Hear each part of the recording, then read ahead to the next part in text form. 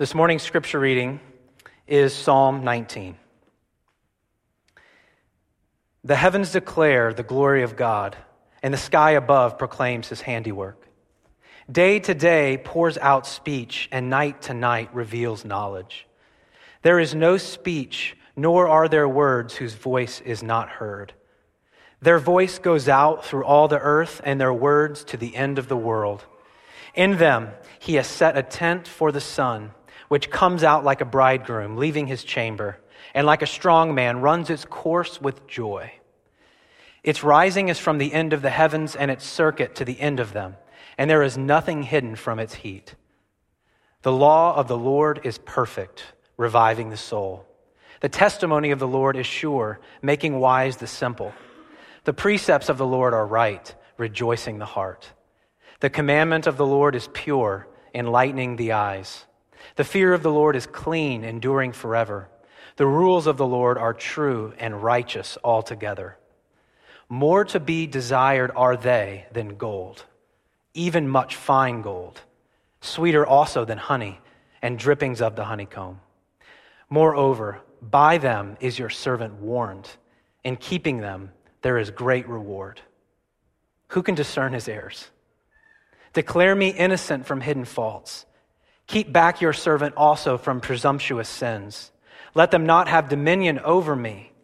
Then I shall be blameless and innocent of great transgression. Let the words of my mouth and the meditation of my heart be acceptable in your sight, O Lord, my rock and my redeemer. This is God's word. Amen. Please be seated. Last week, Scott Miller took us through James 1, and then with the example of Psalm 23, talked about some of the practical ways in which, on a daily basis, we can read God's word and have it implanted within us.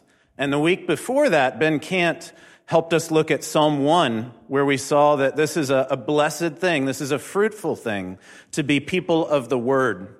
That we're going to be people of many words. We're going to go through the rhythms of having a message poured over upon us. And if we're not intentional about being those who have God's word poured into us, we'll be formed and malformed by the ways of the world, by the witness of our culture, by the sinful inclinations of our own selfish hearts. And so we've seen how it's good and desirable to be people of the word, and we've seen something of the practicality of how you could actually do this on a day-to-day basis. And especially for those of you who've not yet tried out the practice of community Bible reading, whether it's using the journals that are available here on the Connect table that many of us use, or using the app on your device, that would be one way that's been mentioned in past weeks as sort of a practical next step. Well, as we try and land the plane this week, and as we look at Psalm 19, I want to give you a little hope. You could write this whole series off as the church's effort at a New Year's resolution. The gym wants you to go do some new exercise program. Perhaps your spouse wants you to take on some diet. Perhaps your boss wants you to aim at some sort of goals and professional development. Perhaps this is the year you want to graduate from high school or college or some graduate program. And we oftentimes set those goals in January, and soon enough we find that we tried hard maybe, we thought through it a bit, but we tired out. And with our decreased energy and commitment, those goals were left unmet. And so my goal this morning is simply to give you hope.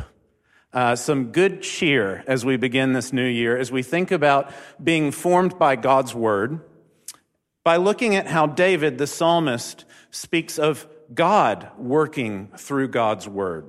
And in all that we see in this psalm, I hope above anything else, what you'll take from it is this idea that when we sit and we study, we meditate, we pray over, we recite together, we memorize, we sing God's word. When we do those things, when we use God's word, you are not alone, nor are you the most interesting person in the equation, but that God promises to be there and God promises to act there, and God promises to transform you in the midst of those rhythms and practices.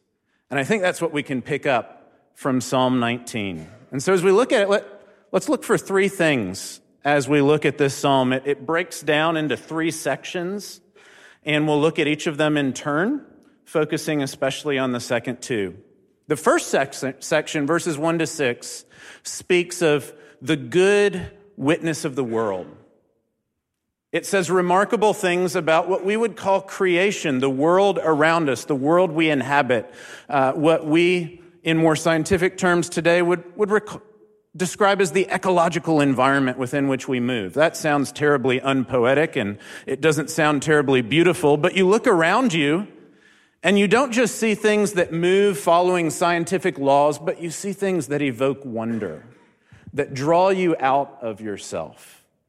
Who of us, when we're out on the ocean looking at endless blue water, isn't somehow drawn out of ourselves by the scope and size of the world around us?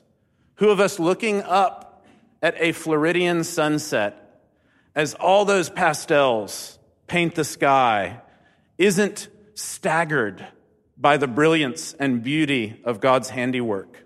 We could look at other things. We could look at the complexity of human beings, of our bodies, of the remarkable reality of how we're knit together in such ways that life just works. We experience disease and illness and so forth, but even that we have a design that is meant to cure, that's meant to remit those things that go wrong. And we could look at our own being, our own shape, our own human form as something that evokes wonder and awe. We could look at the animals around us, the fact that there are so many, that they fill the earth in so many ways, and that they bring not only order and wholeness, what the profound philosophical text, The Lion King, would call the circle of life, but that they bring delight. That God not only provided insects and animals and birds that will create an environment that's stable and coherent, but gave us things like geckos. That's glorious. We Floridians can see just the humor and brilliance of God's provision of animals around us. But this text focuses on the world itself, not human occupants, not animal neighbors, but the creation. And notice what it says in these first 6 verses. We tend to say the world is, the world exists, the world is there. And maybe if we use a different kind of verb to speak of what's going on in the world, it will be a passive verb. That something is being done to the world, that we are polluting the world, that something is going awry to the world, that it's being mistreated. But notice the verbs used here in these first few verses. The world is doing something. The heavens declare the glory of God. The sky above proclaims his handiwork. Day to day pours out speech. Night to night reveals knowledge. Each of those verbs speaks of how the world evokes wonder, how the world draws us upward to consider God, how the world speaks of God. It reveals God in some way. And so what David begins here addressing in Psalm 19 is the good witness of the world. That we as people of the book have what John Calvin would call Scripture-shaped lenses, that we can look at the whole world with an awe and a wonder, receiving it as a gift from God. But the psalm quickly goes on and fixes its attention elsewhere. It's a good gift that we're not to look down upon, we're not to forget, we're not to squander, we're certainly not to mistreat the glorious gift of this world. We're not to somehow take God's call to us to be fruitful and multiply, to subdue the earth and have dominion, and to treat it as if we can do anything we want with it. But we're to be good stewards and keepers of the world. We're to be responsible and selfless in our use of it. And yet at the same time, the world isn't the great thing described in this psalm. In verses 7 through 11, David goes on, And having addressed that good witness of the world, he's now going to talk about the great word of God. Notice what he says. The law of the Lord is perfect, reviving the soul. The testimony of the Lord is sure, making wise the simple. The precepts of the Lord are right, rejoicing the heart. The commandment of the Lord is pure, enlightening the eyes. Again, follow the verbs. If the verbs in the first section all speak of things being proclaimed, of things being said, of things being spoken and poured forth, notice that these verbs go one step further. Those of you who are parents know that you can say something and that is not the same thing as it being productively received. Those of you who have friends and siblings and roommates and spouses, you know in conversation that you're attempting to address a serious issue and you want to say what's on your heart. And you bring it forth and you pour it forth and you reveal it. And that doesn't necessarily guarantee that it is helpfully received, that it is heard and taken in. You see, it's one thing for something to be proclaimed. It's another thing for it to be productive. And verses 7 to 11 say that while the world is a good witness to God, the law of the Lord is a greater word from God. Now, there's a couple things we got to catch about that. First of all, we need to understand what's being said here when it's talking about this law of the Lord. This fall, if you were here in worship, we walked through Paul's letter to the Galatians, and you'll remember that in numerous places in that letter, the Apostle Paul spoke of how Christians are no longer under law, whether it's in chapters 2 and 3, or especially, say, in Galatians 5:18, that if you're in the Spirit, you're no longer under the law. And so we might be tempted to write this off as some sort of legalistic word, maybe for the people of Israel long ago, long before Jesus came around. Maybe this addresses the commands that they thought they should follow, but this isn't for us today. This isn't a word for you and me who follow Jesus. But it's worth noting that that's not what's being addressed here. When we read that the law of the Lord is perfect, reviving the soul, we're not reading simply that the commands or the rules or the do this and don't do that's of the Bible are perfect. The law or the Torah is a term that can mean that at times, like in Galatians 5, but that often simply means instruction, teaching. All the many things that God wants to describe, all the many things that God wants to communicate, all the many things that God wants to implant in your heart and mind.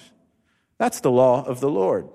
And that's why you get a lot of synonyms. Law is followed by testimony, precepts, commandment, the fear of the Lord, and the rules of the Lord. It includes commands, things you ought to do or ought not to do. But it also takes in testimony, stories of what God has done. It takes in precepts or principles about how the world is and how things go.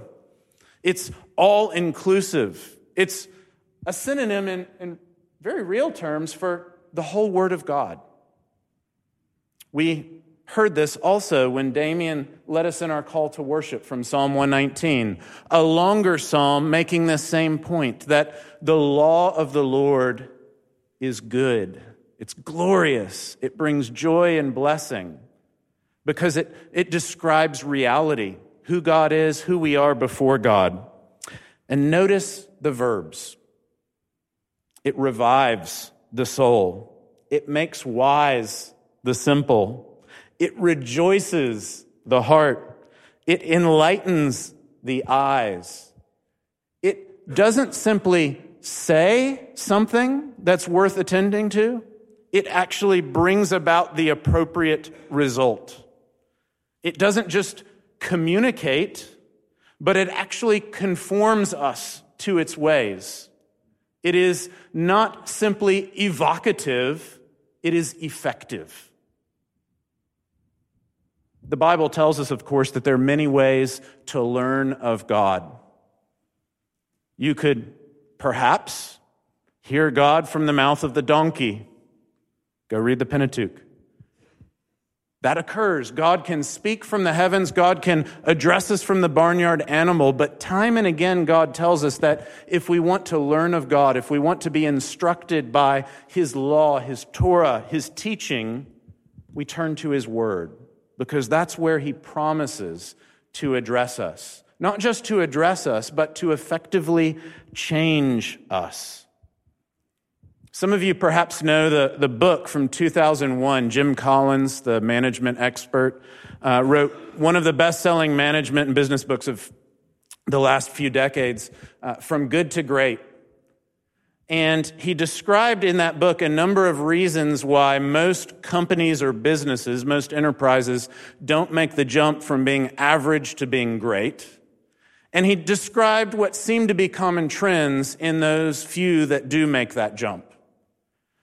And he mentioned 7 different trends, and one of them right at the heart of it was that those who move from being good to great know that they need to winnow off those things that they do in an average way and focus on things that are most effective. You avoid what we might call mission creep, where you just sort of attend to everything and you miss focus on what's the greatest thing.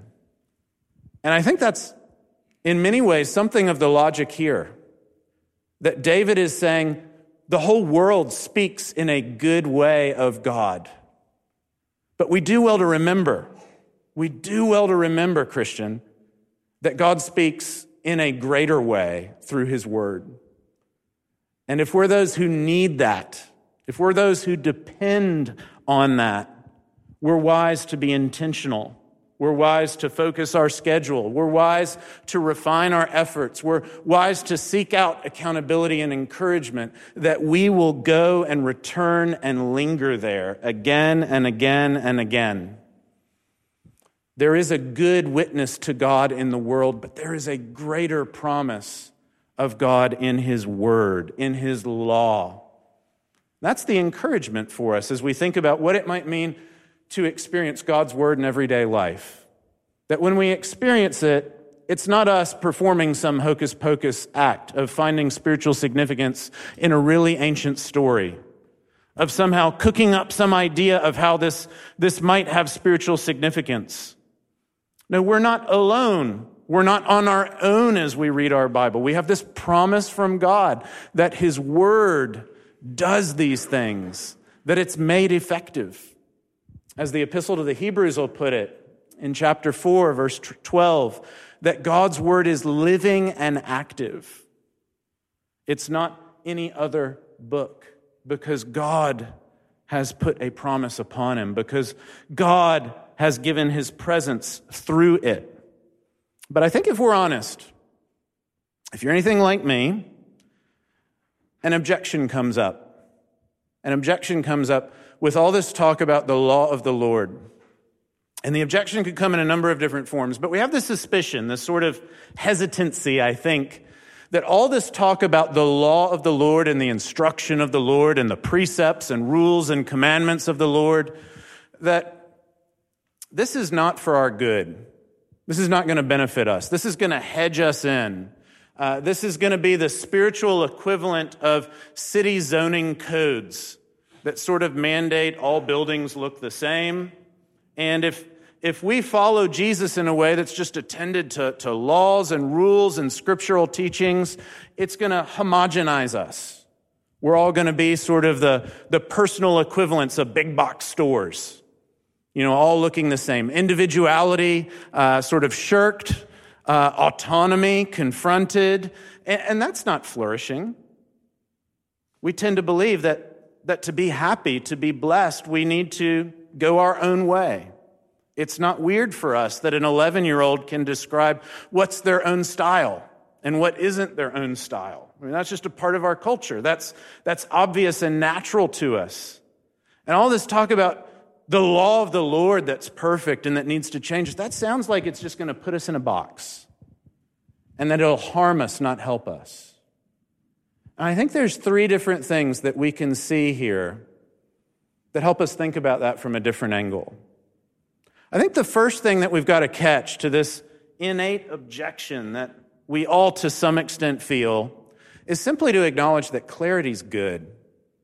Clarity is good. I've been going through the process in recent weeks of training new staff members at work in various tasks. And whether you've been on the end of training others or, like probably every adult in this room, you've entered into a new job yourself, you'll know that the most frustrating parts of a new job, of a new endeavor, are when there is not clarity about what's expected, about the chain of command, about the job responsibilities, about the way they're done, about the resources available to you. That not knowing, being in the cloud, is stultifying. Having a lack of definition about what's to be done and how it's to be pursued, far from somehow encouraging us and providing happiness, that leads to anxiety. That is overwhelming. That having clarity, having definition, provides remarkable peace about our work. Those of you who've pursued others in a romantic way, you know, nothing is so distractingly tiring as the murky middle. As that experience of being interested in pursuing someone and not yet knowing if there's reciprocal interest or if this is going anywhere. Right? Abject rejection is far better than dwelling for extended periods of time in the murky middle. Once you are rejected, you can move on. That page is turned. But dwelling simply in that space where you really don't know, where you're constantly reflecting, right? You're like a commentator on your own life. Every conversation, every gesture, every lack of conversation is something that you process, that you reflect on. We're not made to live that way, to constantly be gaming our existence and reflecting on everything that occurs. That's tiresome. When we have clarity, whether it's yes or it's no, we flourish. That's good. That's clarifying. That provides a way forward that we can act in light of. Many of us have gone through periods of medical struggle, and it's not pleasant to be told that you've got that cancer or this disease, but it's far better. I've not met anyone who would disagree with this. It's far better to know what you're dealing with than to be going through the cycle of tests and uncertainty, where you really don't know and you can only wonder, and the only thing available for you to do is turn to WebMD, and nothing good ever came from WebMD. Once the doctor can say, this is it, and these are the consequences, and this is what we'll have to do about it, there is clarity and there is peace because there's definition. And friends, that's not just true at work and in love and with our health. That's true in all of life. We are made and designed to have clarity. And so God's law, the law of our Creator and Designer, is meant to bring peace by demonstrating order in which we find truth, but also goodness and beauty. There's a second thing, though, I think we can see in this text about how our hesitation about God's law and God's word, our desire to stay autonomous or pretend we are, to be individuals and to go our own way, that's just not true. Notice what this says here. This addresses that idea head on as it talks to us about how clarity is good and this word is glorious. Verse 10, more to be desired are they than gold, even much fine gold, sweeter also than honey and drippings of the honeycomb. Moreover, by them is your servant warned. In keeping them, there is great reward. It's very particular that God's word is meant to lead to our flourishing, to our fullness, to our wholeness. That God wants us not to be satisfied with small things, with distractions, with imposters, with substitutes, but God wants us to live into that for which he designed us, that for which the Son of God came to lead us. God's word is meant to call us out of small-minded things and to burst and expand our imaginations about what fullness might mean. And you catch this at the very beginning of this section. The law of the Lord is perfect. We tend to think that perfection, by and large, means being immaculate or stainless, or spiritually speaking, being sinless. That can be the meaning. That is one meaning, and that's almost always not the meaning of the word in the Bible. In the Bible, the word perfect speaks of being complete or whole. That's why in Hebrews 5 we can read that it's through suffering that Jesus was made perfect. He wasn't made sinless. He was not somehow reformed from his wayward, childish ways. We know that Jesus was yet without sin, according to Hebrews 2, just 3 chapters before. But there in Hebrews 5, it does say that it was through his experience of suffering that he was perfected. He was already sinless, but he was made whole. He grew up, he developed, he matured. And so later at the very end of Hebrews 5 in verse 14, it'll call all of us similarly to that kind of perfection or wholeness. It's not suggesting that you're going to attain some sinless state. You aren't. Your pious grandmother even won't. But it is suggesting that we're made for wholeness, for completeness, and that's where our happiness lies. That's what we're made for. That every facet of our lives, every part of our existence would be a space in which we receive God's grace, happily and joyously. And here we read that brings great reward. It warns us off beaten paths that will lead to hurt and pain and disappointment. We see that it warns your servant, but it also beckons us. It draws us forward into places we didn't know imagined, into delights that we couldn't dare name. You know, we oftentimes tend to think that in following the ways of the Lord, that's somehow going to shrink our existence. And yet, time and again, one of those repeated lines you see in the Psalms and in Isaiah especially is the idea of the broad way. That a great image for the life of pilgrimage or the life of journeying with God is the idea of being given a broad way, a broad space in which to live. That God desires not to sort of clamp you down into some sort of stultifying space, but He wants to beckon you out into the joys of living in human wholeness in Christ. And His law is meant to do that, to draw your attention to places in your life, to relationships in your midst, to resources to hand, to opportunities that we might be more inclined to call crises or challenges, that we might see what wholeness and goodness and truth and life and joy could be found even in those places. And I think there's a third thing that this text says, addressing our hesitation about being given a law. And this gets us to our third section of the psalm, verses 12 to 14. I think the last form of the objection, the way in which we hesitate about living underneath God's word or following God's law and instruction, is the idea that, okay, say this was for my good, say I agreed with that, and say this was going to lead to better happiness. Isn't it the case that people who really hold up the law of the Lord are a bunch of arrogant punks?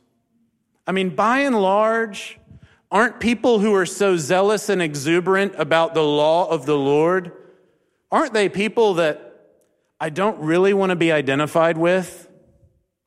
They may be a little too blunt, a little too zealous. They're not the sort of people that I want to live in such a way that eventually I will become. That tends to be a common understanding we have, that dependence on and delight in the law is going to lead to arrogance, to looking down at others. Notice what we read in these last few verses 12 to 14. Who can discern his errors? Declare me innocent from hidden faults. Keep back your servant also from presumptuous sins. Let them have no dominion over me. Then I shall be blameless and innocent of great transgression. The third thing I think we see here that addresses our hesitation about delighting in the law of the Lord is the fact that the law of the Lord points to the great problem within, and only then does it offer grace for our transformation. Notice what this says. This names two ways in which the problem isn't simply mom and dad, or the boss, or the system, or your employer, or those politicians, or that neighbor down the street. I mean, all those things could be whacked out in a variety of ways. Don't mean to downplay that. There are lots of different levels at which our lives are marked by pain and disappointment and evil and sadness. But we can easily be people who will protest those things out there in such a way that we overlook things in here. That will believe that somehow the great problem is the evil culture. Or maybe, if that's too sort of socially and sociologically defined, maybe think more spiritually. The great problem is Satan and his demons who are after us. But of course, if I'm honest, and if I'm reading the Bible, I don't need Hollywood and I don't need hell to make me go sin. I've got enough selfishness within. I've got enough impatience within. I've got enough misjudgment and bad intuition within. I do not need the devil, nor do I need any media icon, any politician, any cultural influencer to lead me in a bad way. And notice, these verses name the two ways that we tend to go awry, that we tend to do life poorly. Verse 13, keep back your servant also from presumptuous sins. Let them not have dominion over me. Don't we so often simply fail to address the problem? We're presumptive. We go about doing what we do. This is the way we've done it. This is the way we like doing it. We don't examine it. We don't put it up for critique or self-examination. We just follow our intuitions and we presume. And so many of our sins are based on my own presumption, my own intuition, my own gut instinct. And so God's word is a lamp unto my feet and a light unto my path. God's word illumines and enlightens. It calls for examination. It addresses the sin within. But notice there's a second way that this can go awry. Who can discern his errors? Declare me innocent from hidden faults. It's not enough simply to undergo examination of your ways. We may think, well, that's success. It's better than simply going about presumptuously doing what you want. It's certainly better to self-examine, to undergo the process of critique and critical analysis, to seek to ask why you're doing it this way. And that can be true, but of course, it's worth noting that the person typically doing the critique is either you, who is sinful, or someone else you're turning to who is equally sinful.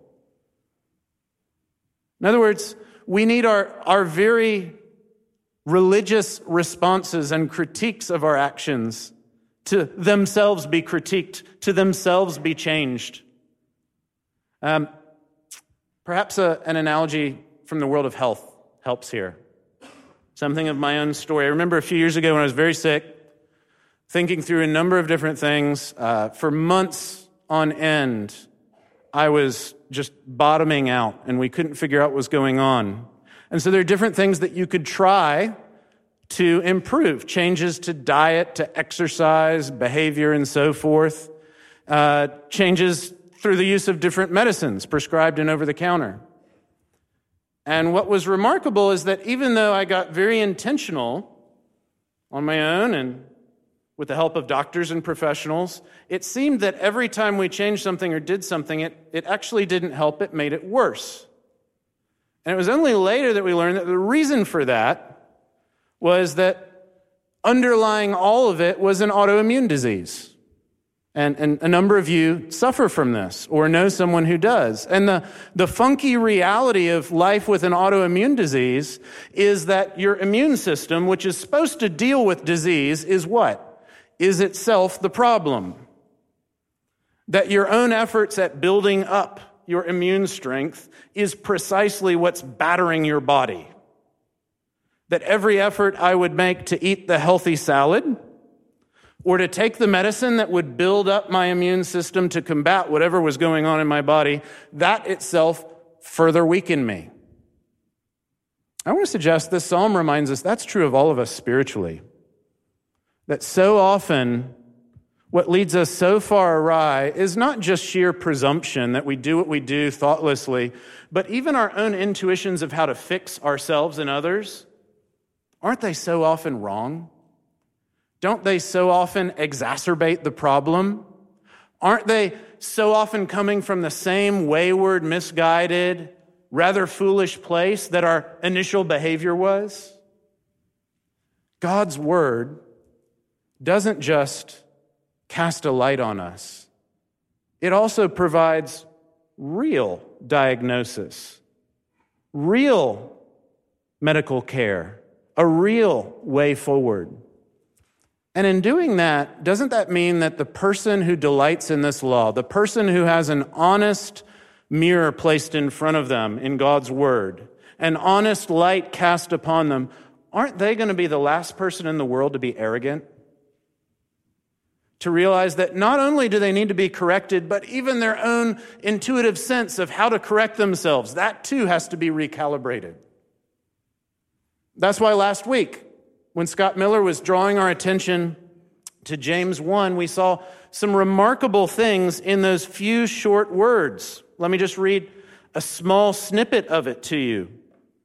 He said this, beginning in chapter 1, verse 19 of James, "Know this, my beloved brothers, let every person, every Christian person, be quick to hear, slow to speak, slow to anger, for the anger of man does not produce the justice that God requires.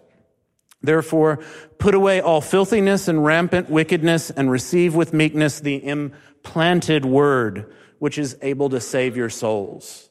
You see what that's describing? Don't be angry and don't lash out with speech in anger. Something's gone wrong. That's what provokes you to anger. You want to fix it. You want to address it. But notice it says, don't be quick to speak in anger. Don't be aroused to act intuitively. Why? Because God's justice isn't going to be brought about by that. I may feel like I got it off my chest. I may feel like I at least did something, but it's not going to bring wholeness. It's not going to be bringing real justice. And so I need to be a person who's slow to anger and slow to speak, and instead of that, who goes to the word to be implanted. Why? Because my own soul needs to be saved. Because I need my reaction to be recalibrated so that it's not the desire for revenge, so that it's not some misguided path to reconciliation, but it's the real deal. It's a just pursuit. It's a righteous response. We see this in Paul's words to the Romans, that to worship God, our minds need to be transformed. And so as we look at this psalm, I hope you see that far from delighting in the law leading to arrogance, it actually opens up broad spaces. And it actually humbles us as we put our whole life before God, that He might examine it, that He might put to death what's bad, and that He might give new life to what's true and good and beautiful. And perhaps it's not for nothing that the psalm ends with a prayer. And we probably should too. So join me in praying. Lord, may the meditations of all our hearts and the words of my mouth be pleasing to you. We confess so often we don't bother to address you, much less to turn to your word. We presume and we go on doing our own thing. And we confess that so often it falters and fails and disappoints us and others. And we know it pains your heart. And Lord, we admit that so often we turn to your word not truly to be addressed and corrected, but rather to get a slap on the back, to find a text that will support what we wanted to do anyway. We pray that you would give us the faith to turn, allowing your word to examine us, to be living and active, to be that which makes us wise, that which transforms us into the image of Christ. And so we pray that as we gather together and then as we scatter for the week ahead, that we might be those who turn again and again to your word, and in so doing, those who turn again and again to you in faith. For your word gives us hope as it promises us your presence there. We thank you in Jesus' holy name. Amen.